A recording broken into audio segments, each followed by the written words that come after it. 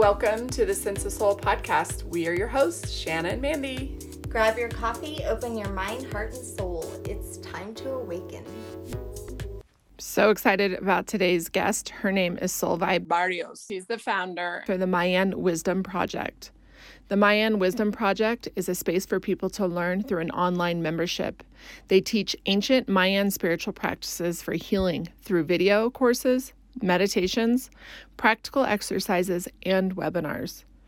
The teachers are renowned spiritual leaders from indigenous communities in Guatemala, and their mission is to open up this space for them to share their teachings with the world. They help spiritual people interested in self-development to improve their lives and achieve growth. Today, we have on Solveig, and we are so excited to be her student today and to learn from her. Welcome to Sense of Soul. Nice to meet you. Where are you at? Are you in Germany? So right now I'm in Portugal, where my husband and I are traveling. But yeah, we usually are in Germany. Okay. I love your name. What does it mean? It means road to the sun. Whoa. So my dad is Guatemalan, and that's why I'm so connected to Mayan wisdom. But he married my mom, who's Norwegian. So Solveig is a Norwegian name. That's why it's quite unique. Yeah. It's beautiful. Definitely. Thank you for taking time to talk to us, especially while you're on vacation with your husband. And so how long have you been married? Only 2 years. So it's very recently. So you go by your maiden name and his name, correct? No, actually, it was so complicated. We tried to get his last name, but in Guatemala, we have a funny system where we all have, two last names. Your first last name is your dad's first last name, and then your second last name is your mom's first last name. It's complicated. And then if you get married, then you get a third last name.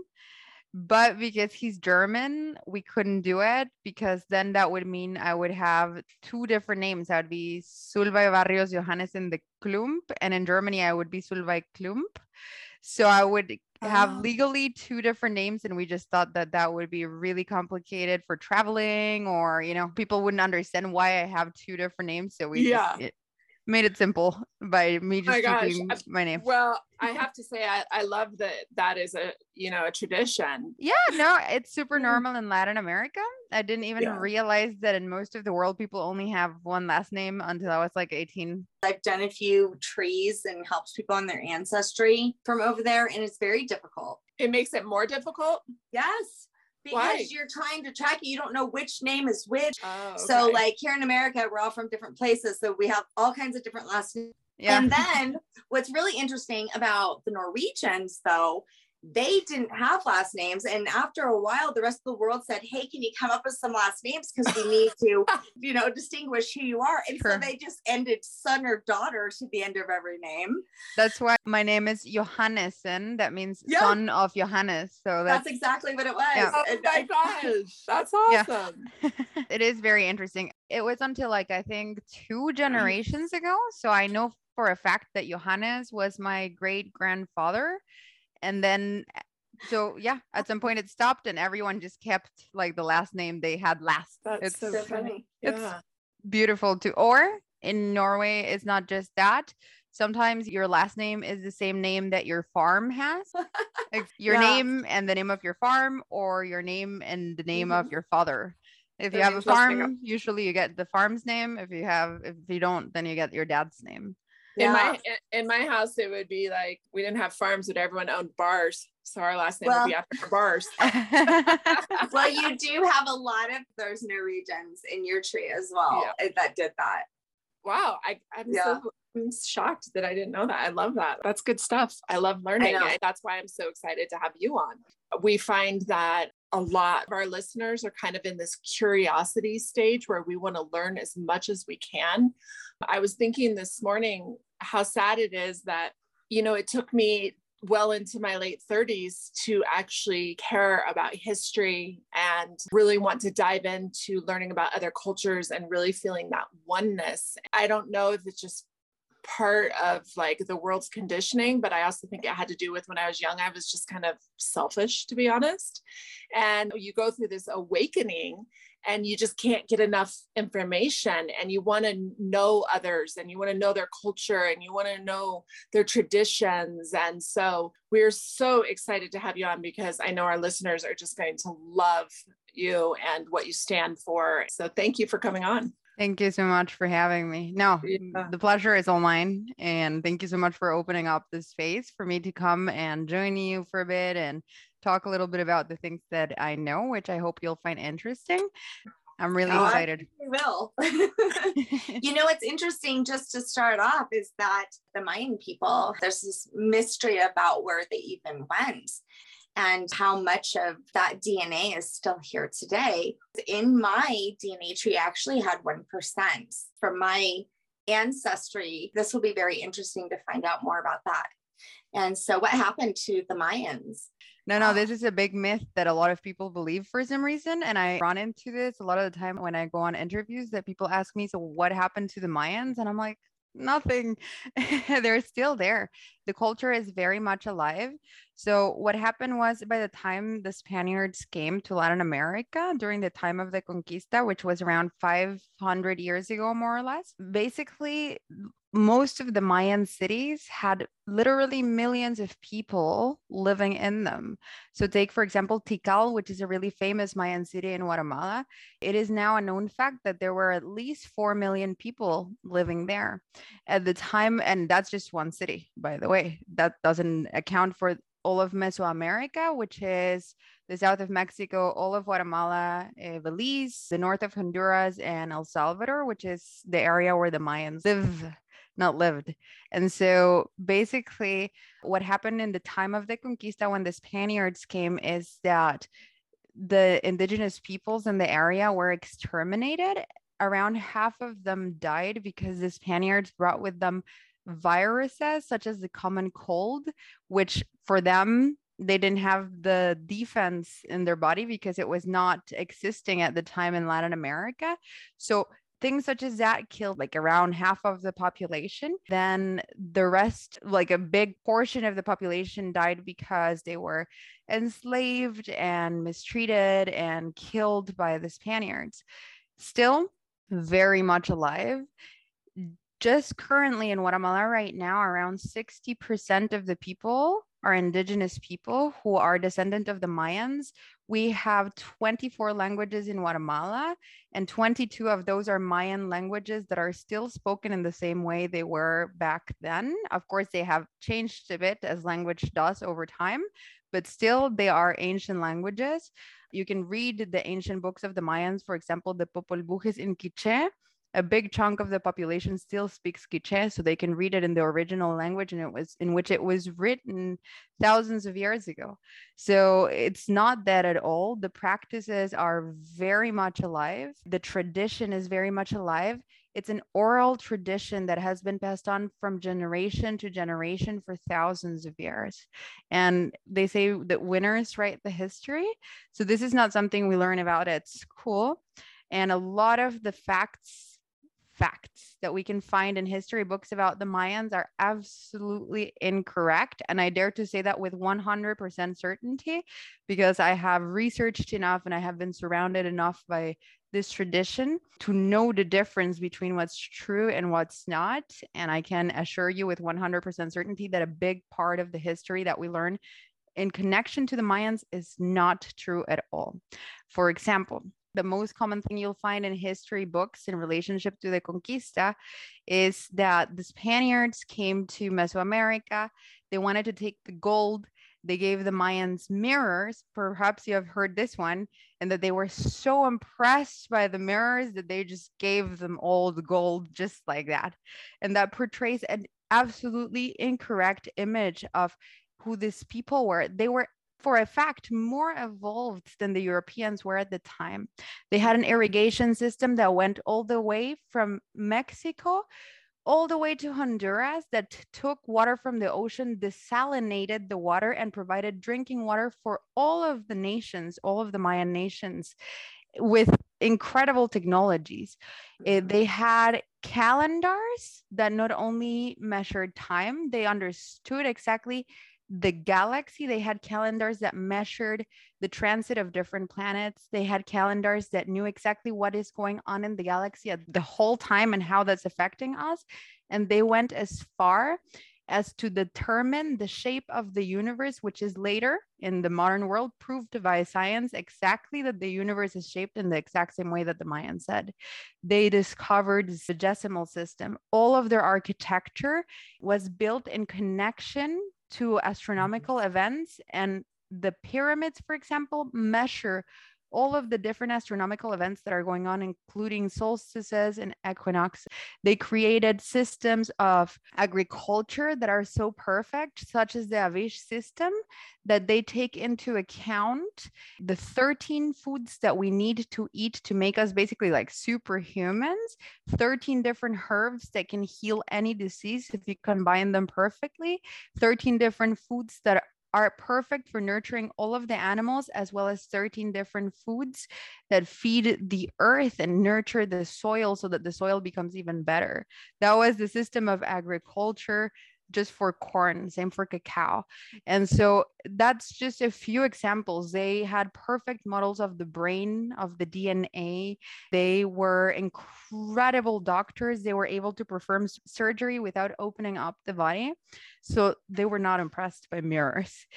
I can tell you that with 100% certainty. And so this is the things that we don't talk about, the things that we don't know about, because sadly, you know, that history is still very much alive.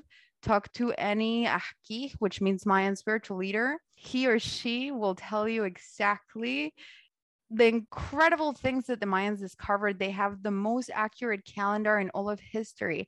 Their mathematic operations are so complicated that we need quantum computers, and only now we're starting to decipher their mathematic operations. So it's such a highly developed civilization, and their people are still here, still existing. And that's what we're trying to do with our project, is to spread that information, to spread that knowledge, and to spread the holistic practices that they created that are so perfect, that include, you know, healing, being in connection to the Mother Earth, but that also include science and how to make use of science in order to be in tune with the universe, be in tune with the planet, be in tune with all of the things in existence, so that we can upgrade our life and become the creators of our personal reality. So, wow. You know, in your ancient scripture, is it the Popol Vuh? Paul Wallace, prior guest that we've had on, he really took a deep dive into his book, Escaping Eden. There are so many similarities around the world, which is so fascinating. These people, there's no way they could have communicated, yet they're talking about the same events. The Mayan story about the Great Flood. And one of the other things was like the demigods, or like the council or archangels. And so in the Mayan tradition, they believe in many gods. Is that right? No, that's incorrect. No. Okay. No. Sadly, one of the very wrong facts that you will find in any history book is that the Mayans were polytheists. That's absolutely incorrect. They only believed in one God. They don't even have a word for God. It's actually more like the creator and maker of all things. To answer your question, because this is very important when it's related to the belief of many gods, my aunt Lina, who's a very famous researcher, she has won several awards. She's an expert of the Popol Vuh. That's actually her area. She has read the Popol Vuh countless times. She's an expert of this topic. I asked her once, like, why do people think that the Mayans believed in many gods if that's just not true? And anyone who still practices Mayan wisdom and Mayan spirituality can explain you that in 1 second. Is still alive. We all know it, but still history books say that this is, you know, not true. And she says, imagine that 1,000 years from now, we would all be gone, and some alien civilization would come here and try to study us. They would take over the earth and they would try to study us as an ancient culture. And so she said, imagine they would go inside of a church and they would see all of these images in the church, and they would be like, they believed in many gods, right? Mm-hmm. Obviously, they have all these images here, so that obviously has to mean that they believed in many gods. So that's kind of like what has happened with the study of the Mayan tradition. People kind of have seen just the surface of it and assumed. So let me tell you the true story of demigods so that it's clarified. So the Mayans believe that their wisdom, okay, first of all, the Mayans believe in the creator and maker of all things. What does that mean? The Mayans believe that creation is divided into 4 different parts, and those 4 different parts are, we call them Kakulha. Kakulha means rays. So there's the 4 rays of creation.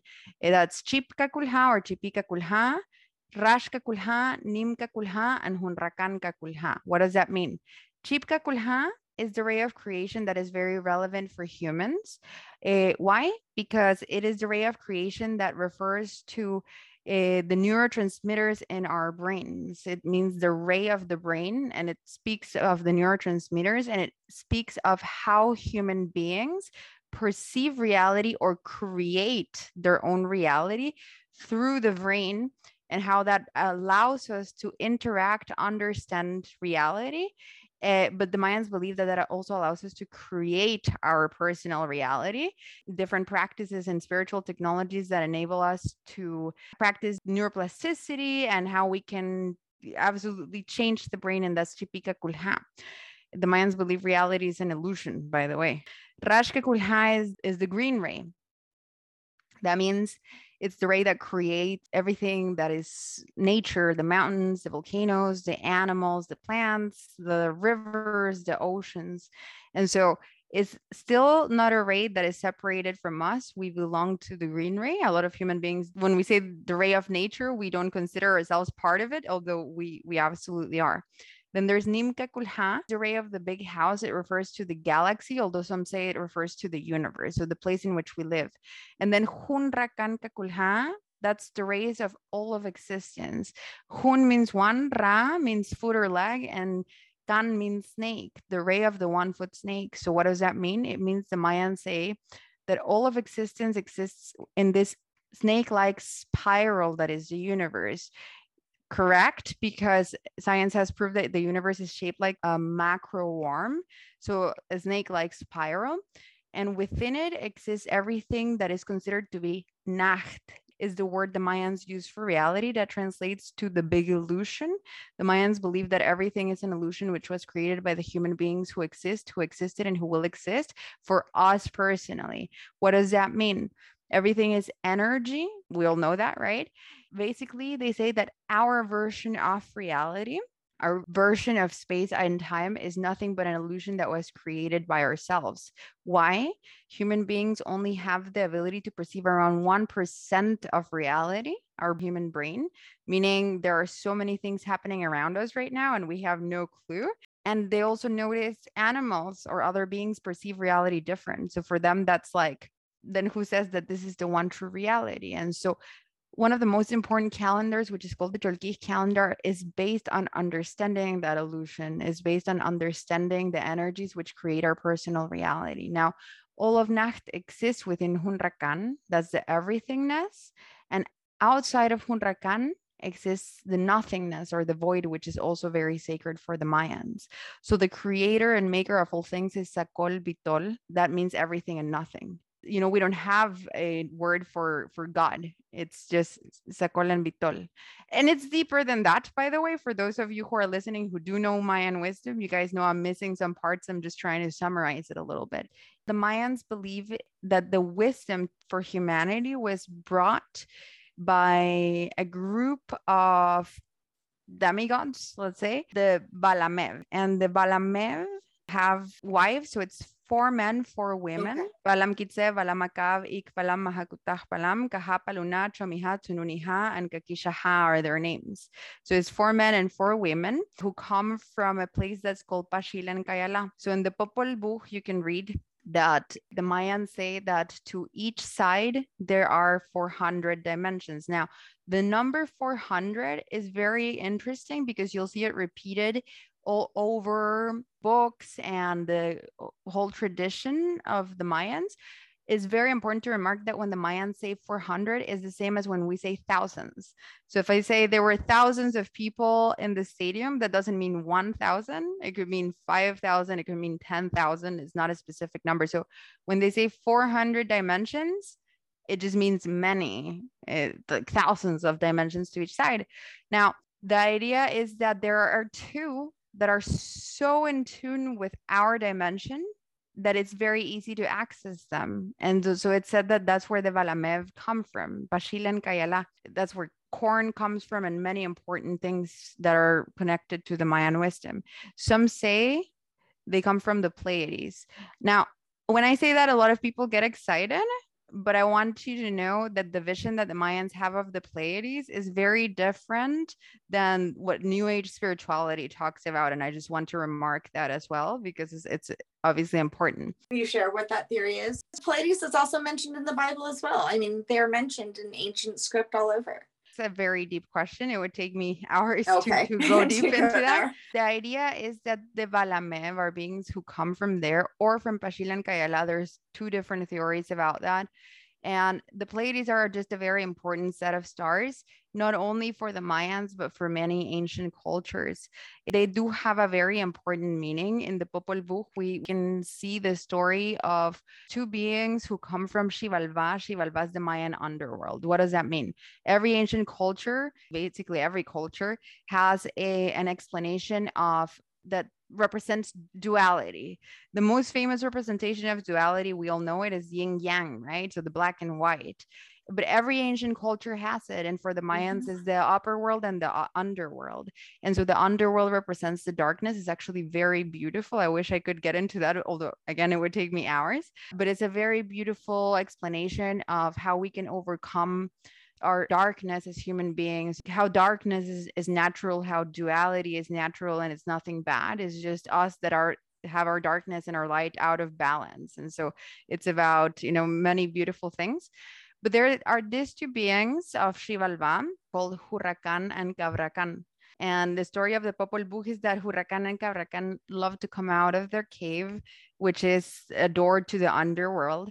And they love to come out of there and they love to go and play around. And so when they play, with every step they take, they make the earth shake and they destroy the trees as they go. And when they play in the water, they create tsunamis. And so they're supposed to represent all of the natural disasters and all of that. And that's supposed to be something of the underworld of Xibalbá.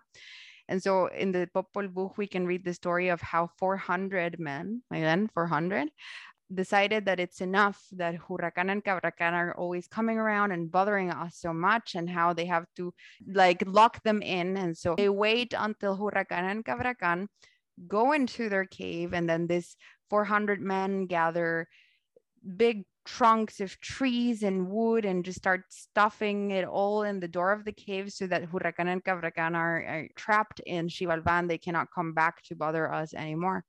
So Huracan and Cabracan are greedy. They are, very egocentric. They are selfish, and they're supposed to represent all of the parts of us as human beings that don't serve us when it comes to our well-being, our awakening, our happiness, and all of that. And that's always something that Xibalbá represents, the different parts of us that keep us from the light. And so these 400 men are fighting Huracan and Cabracan, trying to keep them in the cave, trying to keep them there, until they spend so much time fighting them until they can finally kill Huracan and Cabracan, in theory, because it is said that they still exist within the earth. And so what happens to these men when they kill, let's say, Huracan and Cabracan, is that all of them elevate themselves and can move to the Pleiades. And so the idea is that they all fly up and they become part of the set of stars that is the Pleiades. And they're up there to remind us as human beings that when we look up to the sky, that it doesn't matter how deep we are in our darkness, we can remember just by looking at the night sky, by looking at the Pleiades, we can remember the 400 men who were able to overcome this Xibalbá, who were able to overcome the darkness. And so it's a representation of duality, yet again. What is the only reason that we can see the stars at night? The only reason we can see the stars at night is because they have a dark background. And so the idea behind Xibalbá, or the underworld, is that it is your dark background that enables you to become a star. As a matter of fact, the representation of light in the Mayan world, which is Ahpú, the one that means light, is represented in the Popol Vuh as Hun Hunahpú, who has to go through every level of Xibalbá, meaning every level of darkness. That's light, the one who went through every level of darkness and overcame it and left the darkness in the darkness, who can then come and become a bright star that shines so bright that it not only to himself or to herself, but to everything or everyone who's around him or her. And just like that, it is said that the Balamev come from there. The Balamev are these 4 beings, 4 men, 4 women. So it's 8 of them, and 2 of each, 1 man and 1 woman, went to the 4 corners of the earth and gave their wisdom to the 4 races of humanity. Each one of them is a protector of one of the 4 races. And so it is said that each one of them gave some of their wisdom to the 4 races of humanity. And then if you gather all of that wisdom together, then that's how you have the wholeness, or the full truth. And so those are examples of the representations of the Pleiades. And by the way, I'm not explaining the Pleiades, are much deeper, and that's just one story that is connected to the Pleiades. That is one story that is connected to the Balamev, who would be considered the demigods. But, don't trust when it comes to learning about Mayan wisdom, because there's so much wrong information. There's so much misinformation out there. The history is so profound. It's really hard, if you don't know so much about it, to determine what's true and what's not.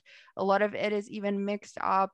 The Mayans and the Aztecs are mixed a lot in history, where they were not the same. But, if you Google Mayan calendar, a lot of the time the Aztec calendar will come up and people will think that's the Mayan calendar, and it will be tagged as the Mayan calendar, even though it's not. So that's what I mean. Like, Google will just, give you a lot of misinformation. And unless you know what the calendar looks like, you might end up thinking, that's the Mayan calendar.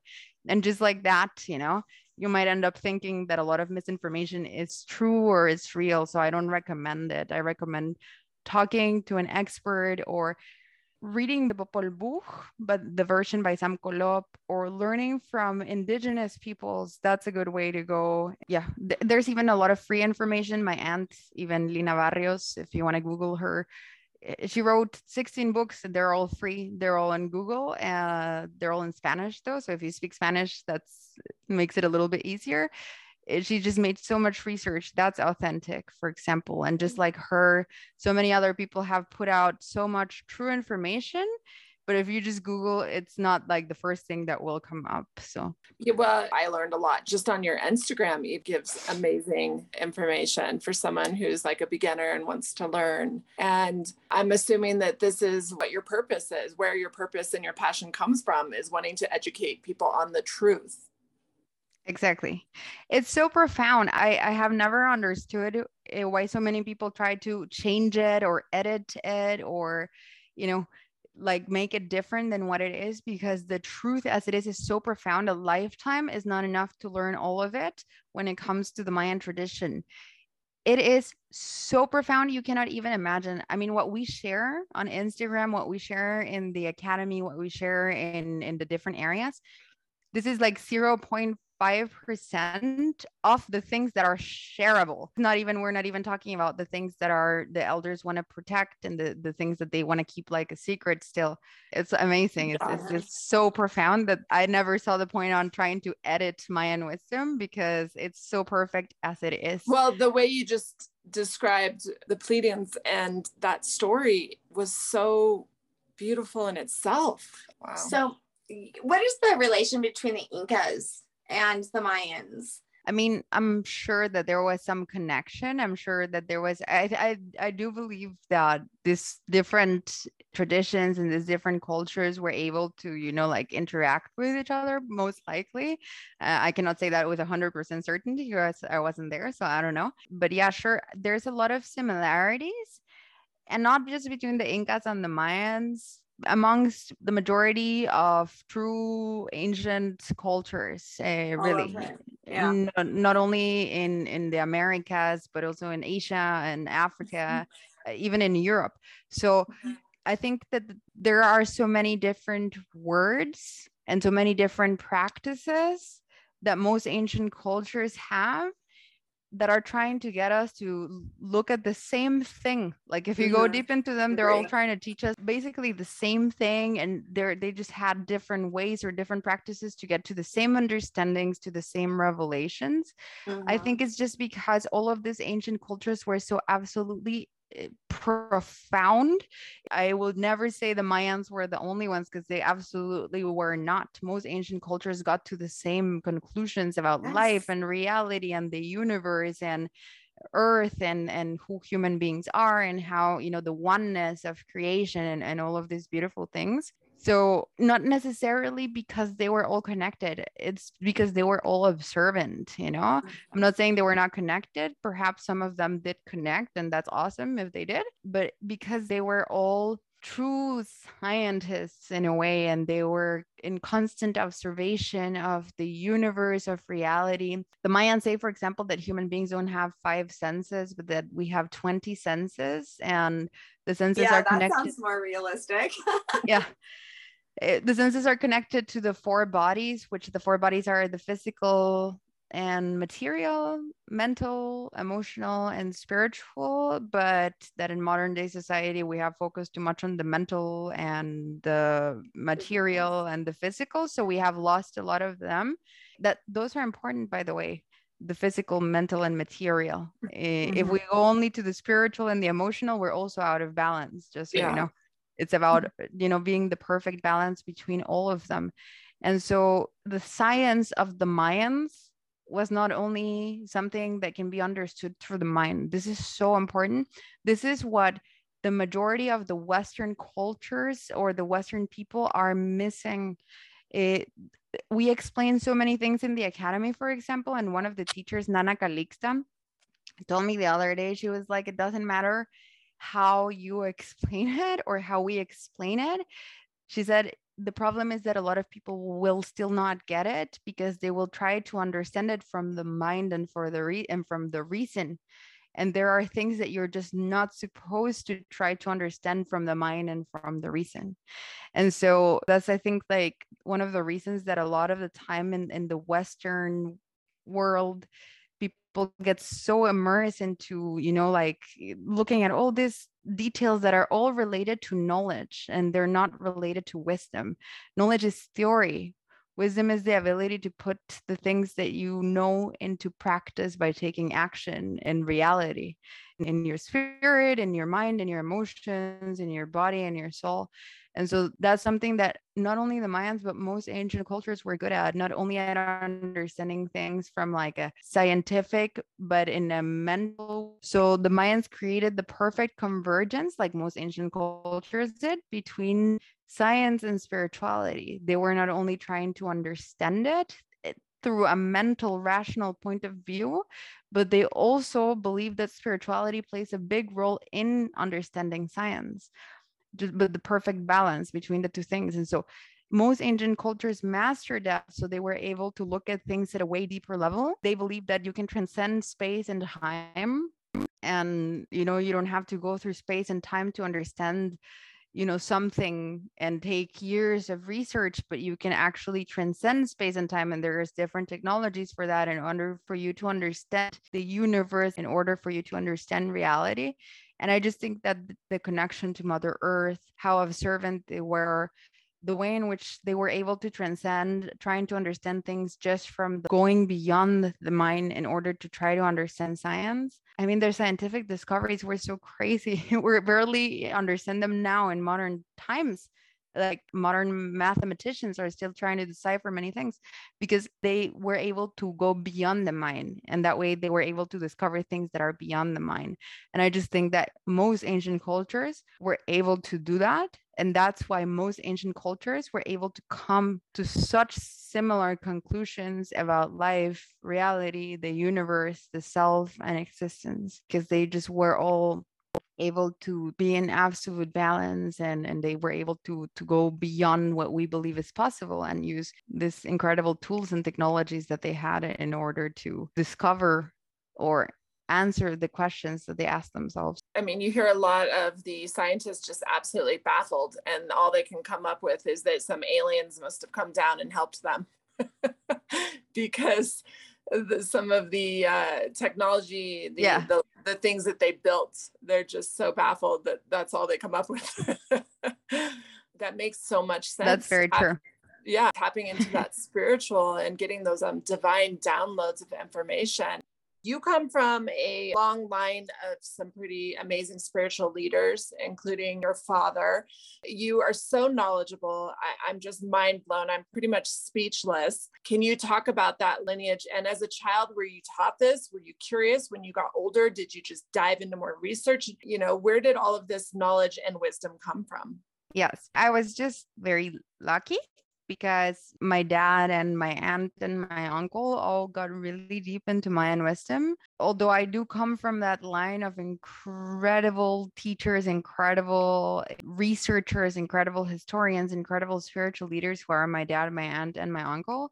And I do, I am Guatemalan. So of course I do have my ancestry as well. I will never be as incredibly knowledgeable and as incredibly wise as the people who truly do come from real long lines of that, which are the indigenous people who I work with. But the story is that my dad, when he was around 17 or something, he started going to university, and at the time he was really into, yoga and meditation and more like that type of practice. And he was a yoga teacher, so totally different story, similar, but different culture, different tradition. He was studying anthropology at university. And then one time he got asked to go and do some field work. A group of students were asked to do so, and he accepted because he could get full credits for all his classes for a few months of some research. So he thought, that's easy, that's easier than studying, so let me go do that. They went really deep into a very profound area of Guatemala where it's mainly only indigenous people. And back then, before smartphones and technology and all of that, you were really disconnected if you went there. There was no, Wi-Fi, that sort of thing. So it's really, really cold there. It's really cold. It's terrible, actually, super cold. It's that cold where it goes all the way to your bones, no matter how. But still, every morning he was getting up like 5, 6 a.m., going outside and doing yoga and meditating and all that. And one morning, it was really foggy because it also gets really foggy there.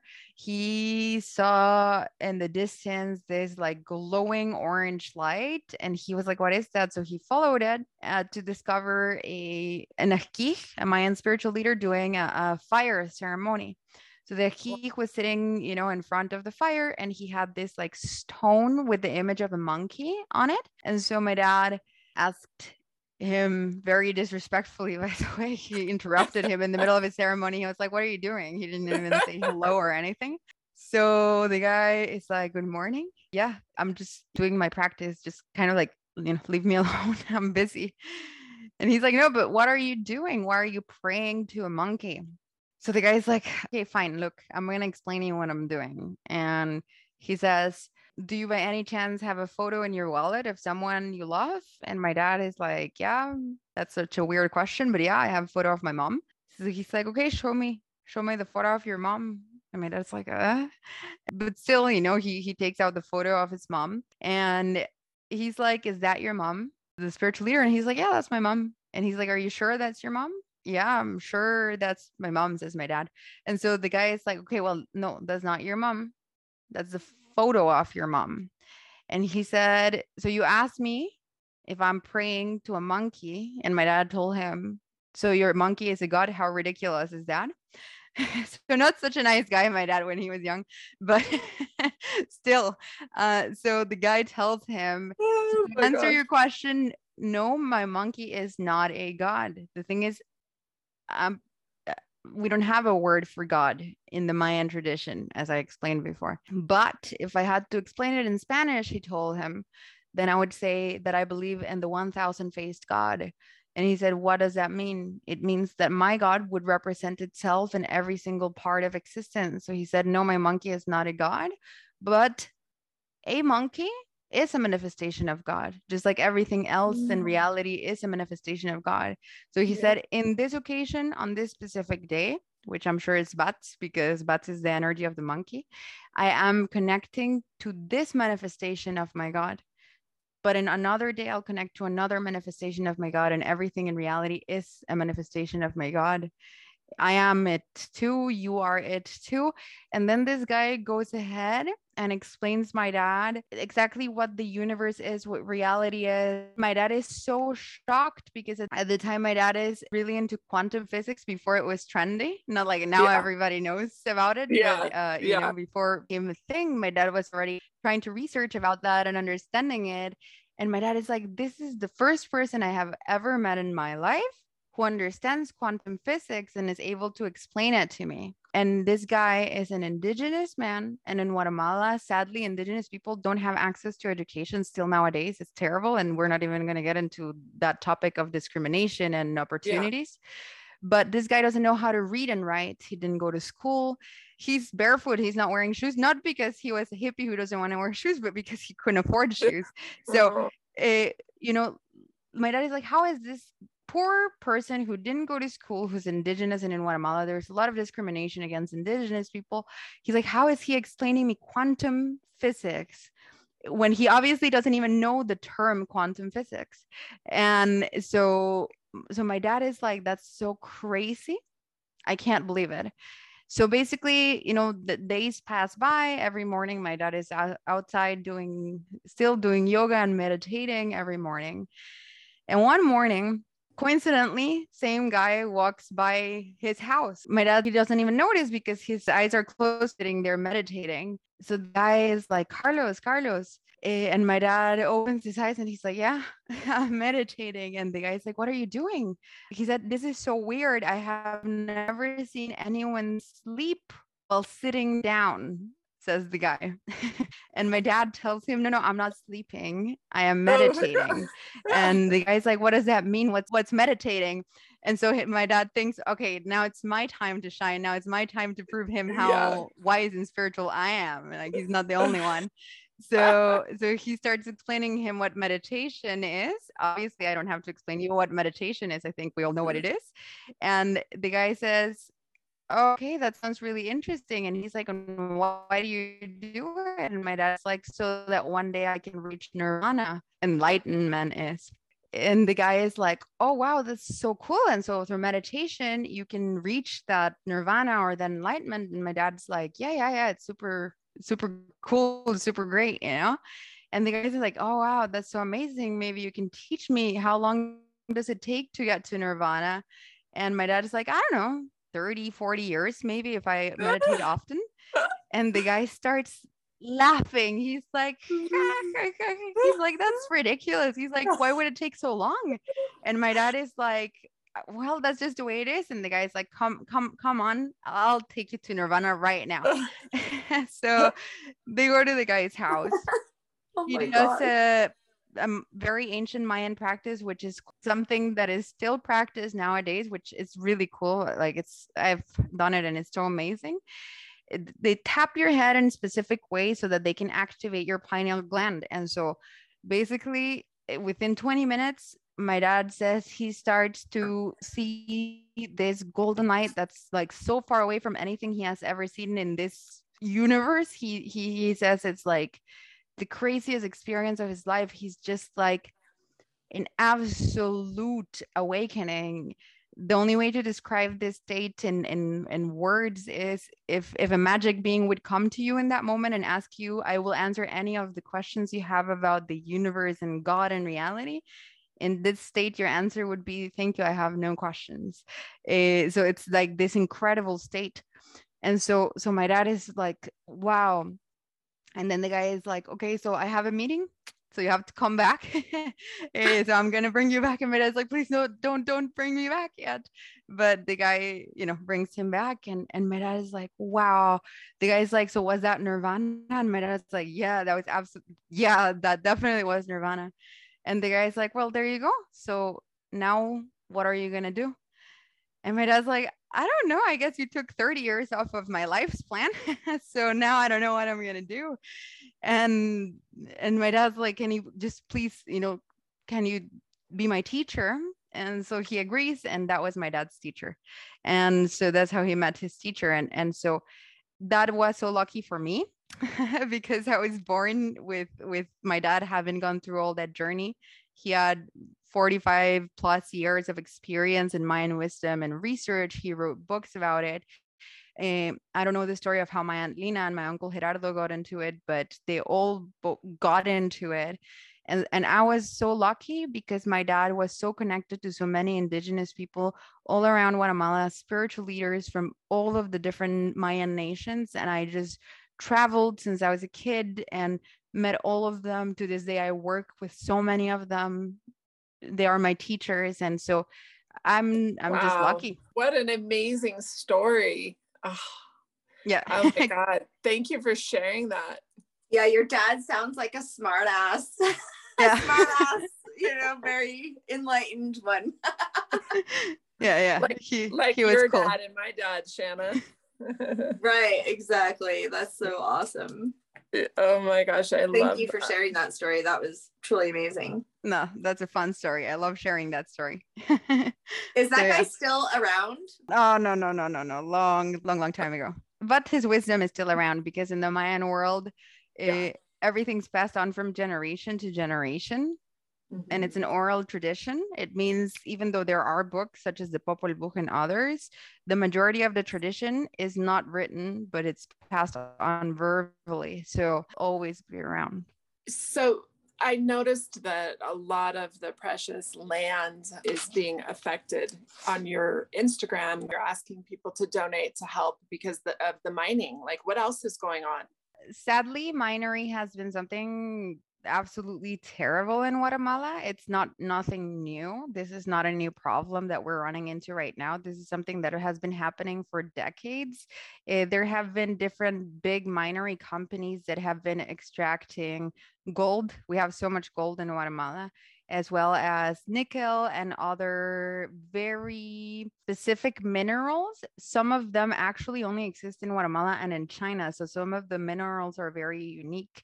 The companies are Canadian companies. The gold company was Goldcorp from Canada, as well as certain companies that are Russian companies, Russian funded companies, to say it in the correct way. So basically, there is a law in Guatemala that states that if the government or if a company wants to practice minery in a land, the people who live in that land have to be in agreement with that, and they have to accept that that happens. That law has not been fulfilled for decades, and every single one of the people who were strong enough to actually try to stand against it were either incarcerated or murdered or, falsely accused of some crime so that they could be put in jail. And recently, it's a big news in Guatemala, actually. Right now, you can Google it and you'll find so much information about that. In the Quechí Nation of El Estor, the people were trying to protest against the minery, and the national police, under the instructions of the government, came and burned down and destroyed the houses of 90 Quechí indigenous families in Guatemala so that they could kick them out. So it's really scary because we were even hesitant to do our fundraiser because in Guatemala, if you speak out about this type of thing, like your life is in danger, because this is not just like, something that you can stand up against so easily, especially the indigenous peoples, if the indigenous peoples stand against this. So it's really terrible because this is absolutely against the law, and the indigenous people, the Quechí people, are only trying to defend the land that has been theirs for generations, the land that feeds them, the land that also holds hundreds, if not thousands, of ancient altars, and they're trying to protect the biodiversity and the nature that exists there. But of course, we're talking about so much money when it comes to minery that obviously that weighs more than the opinion of the indigenous peoples for the government and for the companies who are, interested in doing this. Is absolute destruction of the earth. I actually highly recommend a documentary you can find on YouTube about minery in Guatemala, which is called El Oro o la Vida, which means gold or life. that will help you understand really well the minery situation in Guatemala. That is so sad. I do find it very amazing that the indigenous people are willing to share their wisdom, their traditions, and their practices with people that have done nothing but hurt them. Yeah, they are very protective of their knowledge and their wisdom. It is just said that right now is a good time. According to the Mayan perception of time, there are cycles, and this is a good cycle to start sharing it. And by the way, I just want to say that 2012 was never the end of the world, and the Mayans never said that. 2012 was the end of a cycle, which is called the 13 Baktun, and it's a cycles of 5,200 years. And each one of those cycles is, brings a different energy. So the cycle after 2012 is what we call the Hovahau. It's a different cycle. It brings a different energy. It brings the energy of, awakening. It brings the energy of like releasing the old, many new things. And it's a good time to start sharing. The guy who said that, the 2012 thing, that his name was Jose Arguelles, and he was not Mayan. And actually the Mayan Council of Elders asked him several times to stop calling himself Mayan, but that's where that came from. I just want to clarify that they never said that. They tried to make it stop, but I guess people love the apocalypse story. So many assumptions, right? And I think that we are in a time people are really wanting truth. And there's a lot of truth seekers out there that are saying no more. And that's why Shanna and I do what we do. Less assumptions, more connection, and you create connection through authentic conversations. And that's where, it needs to be. Do you agree? Absolutely. We don't have to assume, we don't have to create something new because everything already exists, and indigenous peoples all over the planet already have it all figured out. So right now it's time to give them the floor back, because it is a floor, again, that they paved for us, so that now that spirituality is becoming trendy, basically, it's not our space or our place to be the ones who want to come here and discover it all. It all has already been discovered. And if we just, open up the space and give them the floor, they already have all of the wisdom and all of the information. And so we can become students of them, because they are the true authentic teachers. And I don't mean only the indigenous peoples of Guatemala and Mexico and El Salvador. I mean the indigenous peoples of the whole world.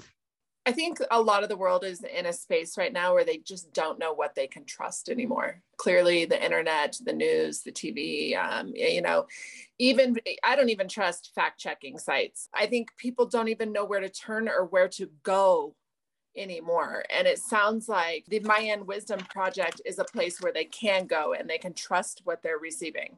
Yes. So that's our mission. That's our goal, is to bring true and authentic Mayan wisdom to the world, to create a bridge between the Mayan world and the rest of the world, so to say. And so that people can start to access this. They are interested in accessing this information. The Mayans always say, we open up our hands, and whoever wants to come and hold our hands, then that's amazing. And whoever doesn't, that's also amazing too. So it's just information that is beginning to be there for everyone. It wasn't in the past, and so it's very exciting that little by little so many of the hijab are starting to open up to sharing some of that wisdom. And honestly, even the basics are life-changing when it comes to Mayan wisdom. It's so profound, but even the super basic concepts of healing already hold within them the potential to change your life. And so that's what we're trying to do. We're trying to make use of technology in order to give people access to this wisdom and to learn from trustworthy, teachers who have decades of experience in practicing the Mayan tradition and spirituality.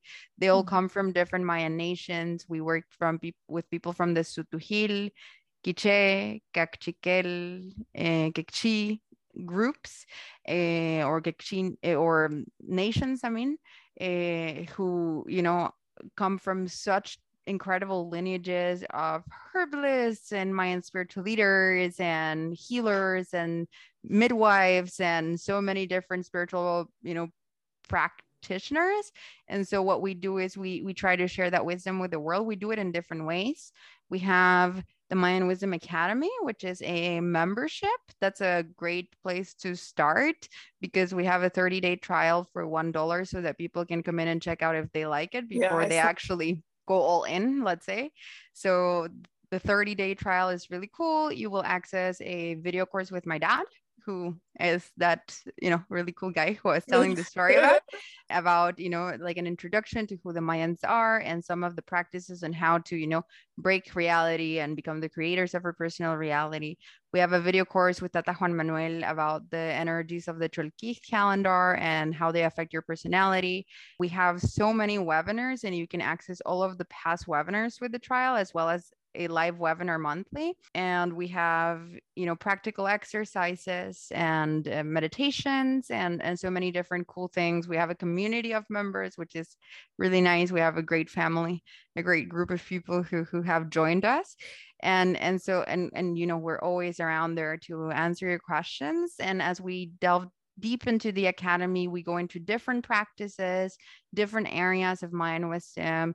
We talk about herbal medicine, we talk about crystals, we talk about those things, we talk about the meaning of life and reality and space and time and how you can master your mind, how you can master your 4 bodies. So many different things. It's hard to even put it in a nutshell, but it's a 12-month program, and it's really cool. And the first month is on us, basically, so that you can see if it resonates before you truly go deeper into that. So I recommend that. The other way is we have a cacao training program for those people who are interested specifically in the cacao medicine with 100% indigenous teachers.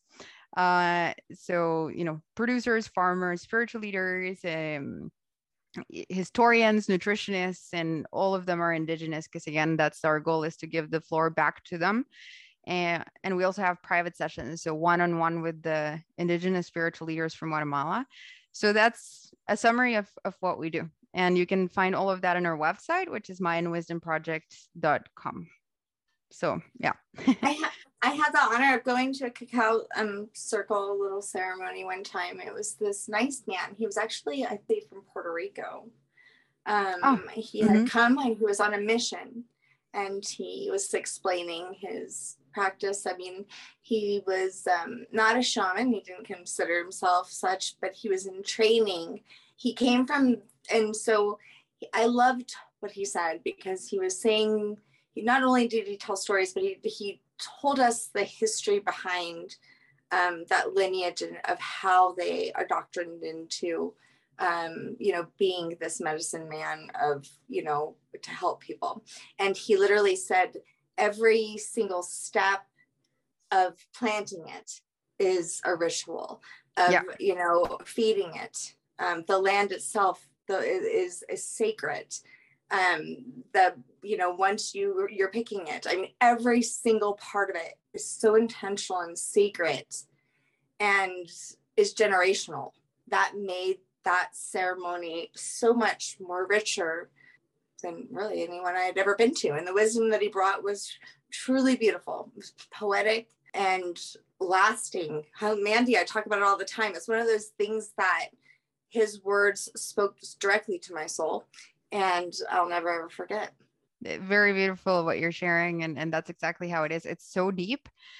So deep. The reason we started with the cacao training program, it's a 9-week program. The next, it's live, so it's not there all the time, because cacao is also becoming like spirituality. Cacao is becoming so trendy, and so we also want to give the floor back. Cacao is Mayan, its origins are in Mexico and Guatemala and all of the area of Mesoamerica, and so there's such a rich history to it. And our teachers have spent decades studying the authentic history of cacao. And you're right. It's, we have a farmer who explains in the program exactly how you grow the tree. And there's this whole ceremonial way of doing it, of treating the land. They have a system, again, what I was explaining before, of the agricultural systems are so deep because cacao is connected to specific trees and the land and the biodiversity around it. And it's so interconnected, it's symbiosis. It's truly beautiful. And then we have the spiritual practices, with cacao, the circles, the rituals, the ceremonies, and we just want to, as it grows, ceremonial cacao movement, we just want to give the floor back to its authentic teachers from its authentic land, as well as to give people guidance on, learning to, differentiate what's authentic and what's not. That's so important as well. And so our teachers are just explaining people exactly, what they need to know. Is not like you can learn it in 9 weeks. It's a lifetime journey, of course, but covering all of the basics so that people can truly understand exactly, what cacao is about, what the medicine is about, what the purpose is, the history, the culture, the spiritual context. And so it's a beautiful program. And it's over Zoom. That's amazing. Yeah, it's all virtual right now. Yeah, that's our goal. Age of Aquarius. Use technology so that people don't have to go all the way to Guatemala to be able to discover this, but so people can do it from wherever it is they're located. I appreciate your knowledge and wisdom very much. And thank you for this small piece of, that 1%, or probably not even that, of information that you have just taught me in this last hour. Thank you so much for opening up this space and for having me. It's really been a lot of fun to share. I really hope that our listeners go and look into your academy. I feel like Mother Earth is crying. She needs us. And I love how you keep saying to give the Indigenous people their floor back. That is so important. I love that you keep repeating that, because that's where it's really at. Thank you. And you're correct. The earth is definitely in need of us, and especially right now. So it's a really good point that you're bringing up. So thank you for doing so. I think that there's this space where people are intimidated to ask questions. They don't know if it's okay to dip into someone else's culture. And I think you're creating exactly what you said, this bridge to take away that intimidation and welcome people and say, no, we want you to learn. We want you to know. We just want you to know the truth. Yeah. And, I'm pretty sure that your ancestors are freaking thrilled that someone like you came through to receive this knowledge, to share and to continue that in your lineage. I'm only at the beginning of my journey of learning. I'm not a spiritual leader, by the way, myself or anything like that. Yeah. I just know about technology, and I'm helping them so that they can make use of that to share their message, spreading the word. But really, if what I'm saying is interesting, then what they have to say is much more interesting and much deeper.